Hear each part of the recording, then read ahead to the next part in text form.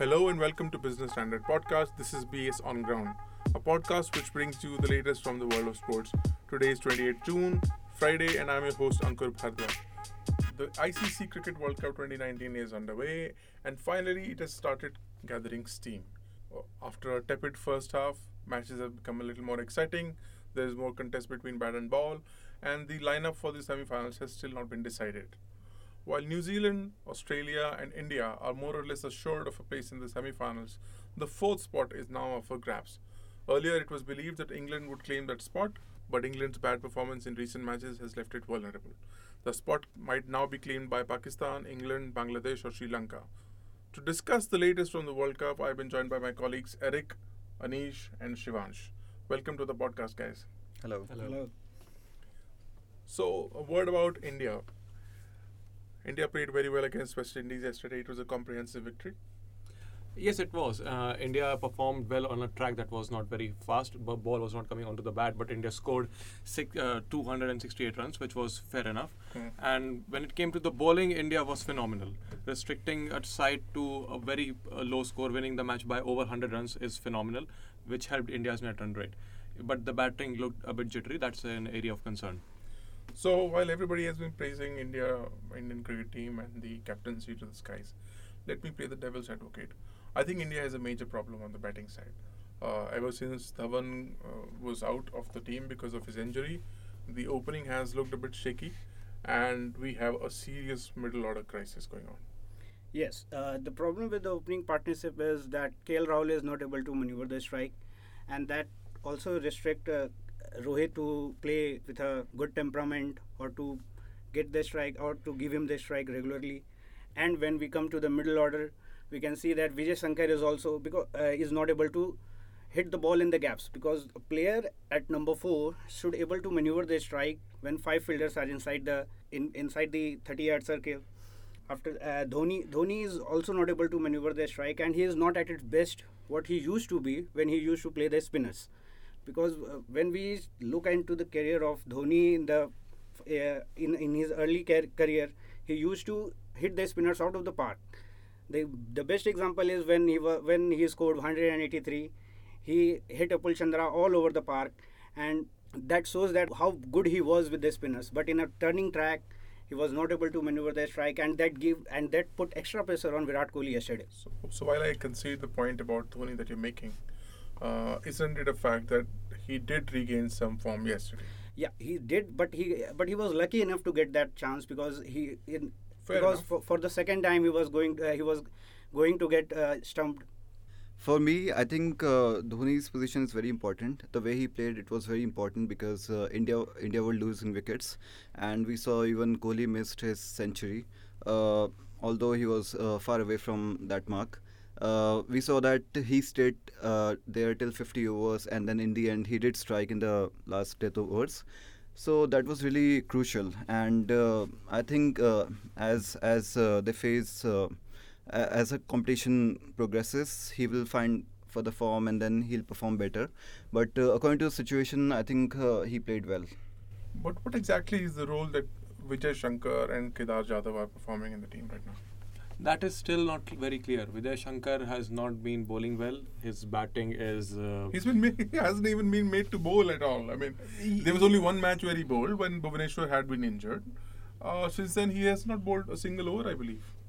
Yes, Vijay Shankar, he was suggested as a 3D player, and if the 3 dimensions are batting, bowling and fielding, he has not been bowling. He has not delivered in the batting, and I don't find him to be an exceptional fielder.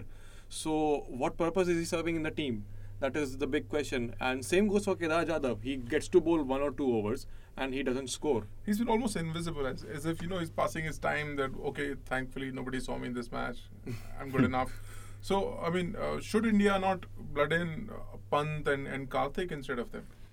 Basically, I want to say that Kedar Jadhav's spot is somewhat intact in the Indian team, because the way he scored against Afghanistan, he scored 52 runs, and he is a bits and pieces of player. Like he is like what Dhoni used to be in his early stage, a gully cricketer type where he can score unorthodox ways. But even a Dinesh Karthik can do that. Yeah, but what selectors and Virat Kohli has said that Karthik will only get a chance to play when Dhoni is injured, or when they want to rest Dhoni. So that is a point that Virat Kohli has made it earlier. I think Karthik's inclusion will still be difficult, but as far as Rishabh Pant is concerned, he should be in the team. India had a very big chance of including Pant when Shikhar Dhawan was injured, and they had matches against Afghanistan and then yesterday's match also against West Indies. He would have been able to settle according to the conditions. He would have been able to perform there. He would have been able to see how it works. But I think when it comes to decision making, this is where India lacked. And keeping Vijay Shankar in the team, I don't think apart from the Pakistan match, there was any significant contribution from his side. So that is still debatable. I would like to add what Eric has said, because what happens when we see the England squad, Joss Butler was there in the middle order, who can hit the ball and who can also maneuver the strike very well, and Rishabh Pant can play the same role, because Vijay Shankar is really, he is not able to connect the ball, he was not able to pick the gaps, and what Rishabh Pant can do is that he showed in the IPL that he can score quickly also, and he can score in big overs also. And one thing also about Vijay Shankar is that he is not able to convert his 30s into a big score. At least 70 or 80 will be nice, given the fact that he comes at number 4 spot. Well, India still has 3 matches to go. Do you think they will bring Pant in the match against England on Sunday? We thought the same when Shikhar Dhawan was injured and when India had to play against Afghanistan, but that didn't happen. So, but if not now, then when? I think now is the time. I think they will definitely consider this, because now they have seen that the opposition can clearly see that there is some trouble in the middle, and they will definitely look to fix it as soon as possible. Because all said and done, India has had 2 scares in 2 matches now. We are very happy about the victory versus Afghanistan, but Afghanistan ran us close. And even yesterday, had it not been for Dhoni and Pandya, who built on some recovery yesterday and took us to a score of 268, we were in trouble. We were in deep trouble. You were definitely, and in fact, you see the matches we won, last 2 matches, the opposition teams were not up to the mark. Let's say India is facing New Zealand or Australia in the semi-finals, or in fact they have a match on Sunday against England. So that's a very it's a formidable team, formidable side. So cracks will be visible if this goes on. England is in a terrible position. All they have is to win or get eliminated from the tournament, and they're playing India on Sunday. What exactly has happened there? I mean, you look at Pakistan and you look at England, and these 2 sides seem to have reversed their positions now. Yes. What happened with, I think, Pakistan was much more confident after losing to India, because of all the social media flake that they have faced, and they come out determined. They have nothing to lose, as if, and they have nothing to lose. And Mohammad Amir is one of the bowlers who has bowled more than 300 balls as a dot in this World Cup. So that is a very different thing that they have. And Mohammad Amir was not in the form coming into the World Cup. Now he is in the form and he take wickets in the... Pakistan finally seems to have got its combination right. It has the right bowlers and the right batsmen in. Haris has done well. I remember in the first match, the first match that Shaheen Shah, every former Pakistani cricketer criticized the move, and now look at him. I mean, he's been so good. I think someone is feeding into the Pakistani team's mind that they can repeat 92, and they are actually living it. So let's address this now. What is this? What is this parallel between 1992 and 2019? And there are so many of them now, one after the other. The entire trajectory is going on the same pattern.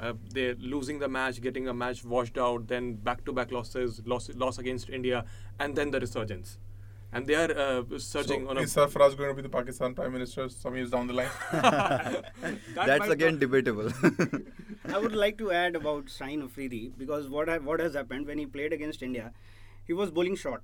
In the pitch, in overcast condition, he was bowling short, and in the match against South Africa, we saw that he was bowling full.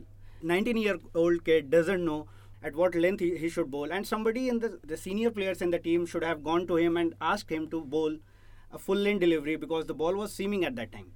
In fact, Shaheen spoke to Wasim Akram just before the match, and he delivered on that perfectly. He got 3 wickets, which turned the match on its head. At the same time, it becomes very lethal when Shaheen is performing, and then you have Wahab Riaz and Mohammad Amir. So that's a very lethal combination. Yeah, they can swing the ball. They can reverse swing the ball in there. What do you think has gone wrong with the English team? Everybody seems to be bereft of answers here. So that seems to be the problem with the English team. Nobody knows what happened. Exactly. I mean, Yeah, what has happened with English team can be briefly described by what Johnny Bairstow has said today, that everybody is waiting for us to fail, and if we will fail, they will bounce on us and say that, yeah, you guys have failed. But Michael Vaughan has criticized him by saying that this is the first time that England has got this much of support. So the thing is, their middle order. Do you think the pressure got to them? Yeah, somewhat the pressure got to them, but I think they are overconfident also about their team, given the fact that they have very good middle order with a lot of all-rounders. I think at the same time, inclusion of Moeen Ali and then Adil Rashid is again something that they need to fix as soon as possible, because these guys are not even contributing with the bat. At the same time, bowling is still fine. I mean, they're picking wickets, but then when the top order collapses, then you need somebody to be there in the middle. So they're depending on Moeen Ali. They're depending in the lower order. They are thinking that okay, Adil Rashid can score some runs, but that is not happening. But England has really tough games coming up. What might have contributed to their overconfidence was that they won 2 series back-to-back before the World Cup, which could have feeded into their confidence. Then they were not expecting a team like Pakistan to surprise them on the World Cup stage. They lost to Pakistan. They lost to Australia, and actually we were not expecting Australia to perform that well. It seems like Australia of 2003 and 2007. Australia always does well in the World Cup. I mean, Yes. take it for granted.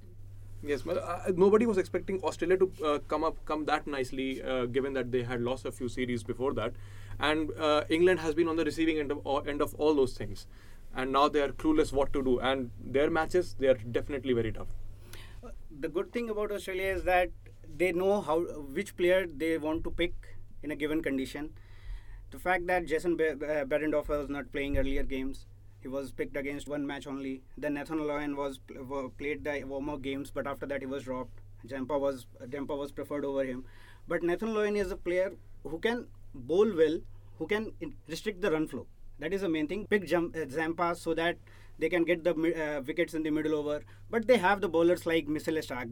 The way he bowled, the Yorker player batting on 88, and you will bowl that Yorker. And Stokes has no clue about it. Australia is not going by the conventional law. Any team who is on a winning track does not like to mess around with its winning combination. But Australia has changed the team almost in every match, while New Zealand and India did not. So this is going in Australia's favour and shows that their squad of 15 is so well balanced. Can Bangladesh or Sri Lanka surprise us and take the 4th spot? I think a surprise is there, and it's gonna come pretty soon because the way it's going, especially for India also. So for me, I think there's gonna be a surprise. So if you were to pick one team out of the 4 for the 4th spot, for the 4th semi-final spot, England, Pakistan, Sri Lanka or Bangladesh, which one would it be? I would pick Pakistan because Pakistan has 2 matches and they are fairly easy. One would say that Bangladesh match is not easy, but Pakistan is in a very good form, so they can beat easily, and Afghanistan, of course. Anish? I don't think Sri Lanka have that much of chance, because they won the matches mostly on the basis of one performance that last time Lasith Malinga did that for them. I think England has a much better chance. They will surprise India, most probably. And against New Zealand is also lost one game after that scare, Brathwaite scare. So I think most probably India will get a surprise from England, and I think it will be good for India, given the fact that they have unbeaten and they need a scare before. They already have had a scare against Afghanistan against West Indies. They need a defeat scare. Eric? I think for me it will be Pakistan, because the way they've been performing. Plus, it will be very intense competition in the semi-finals if Pakistan make it that far. So it's gonna be again an open competition. So whoever faces Pakistan, if they reach a semi-final, it's gonna be a tough battle. There is a prospect of an India-Pakistan semi-final, This is or what we've been even waiting for. an India-Pakistan World Cup final. Nothing better than Imagine that. So that's all that we had for you in this podcast. Please keep tracking Business Standard for the latest from the world of sports, politics, economy, business, and markets. This is your host Ankur Bhardwaj signing off. Thank you very much.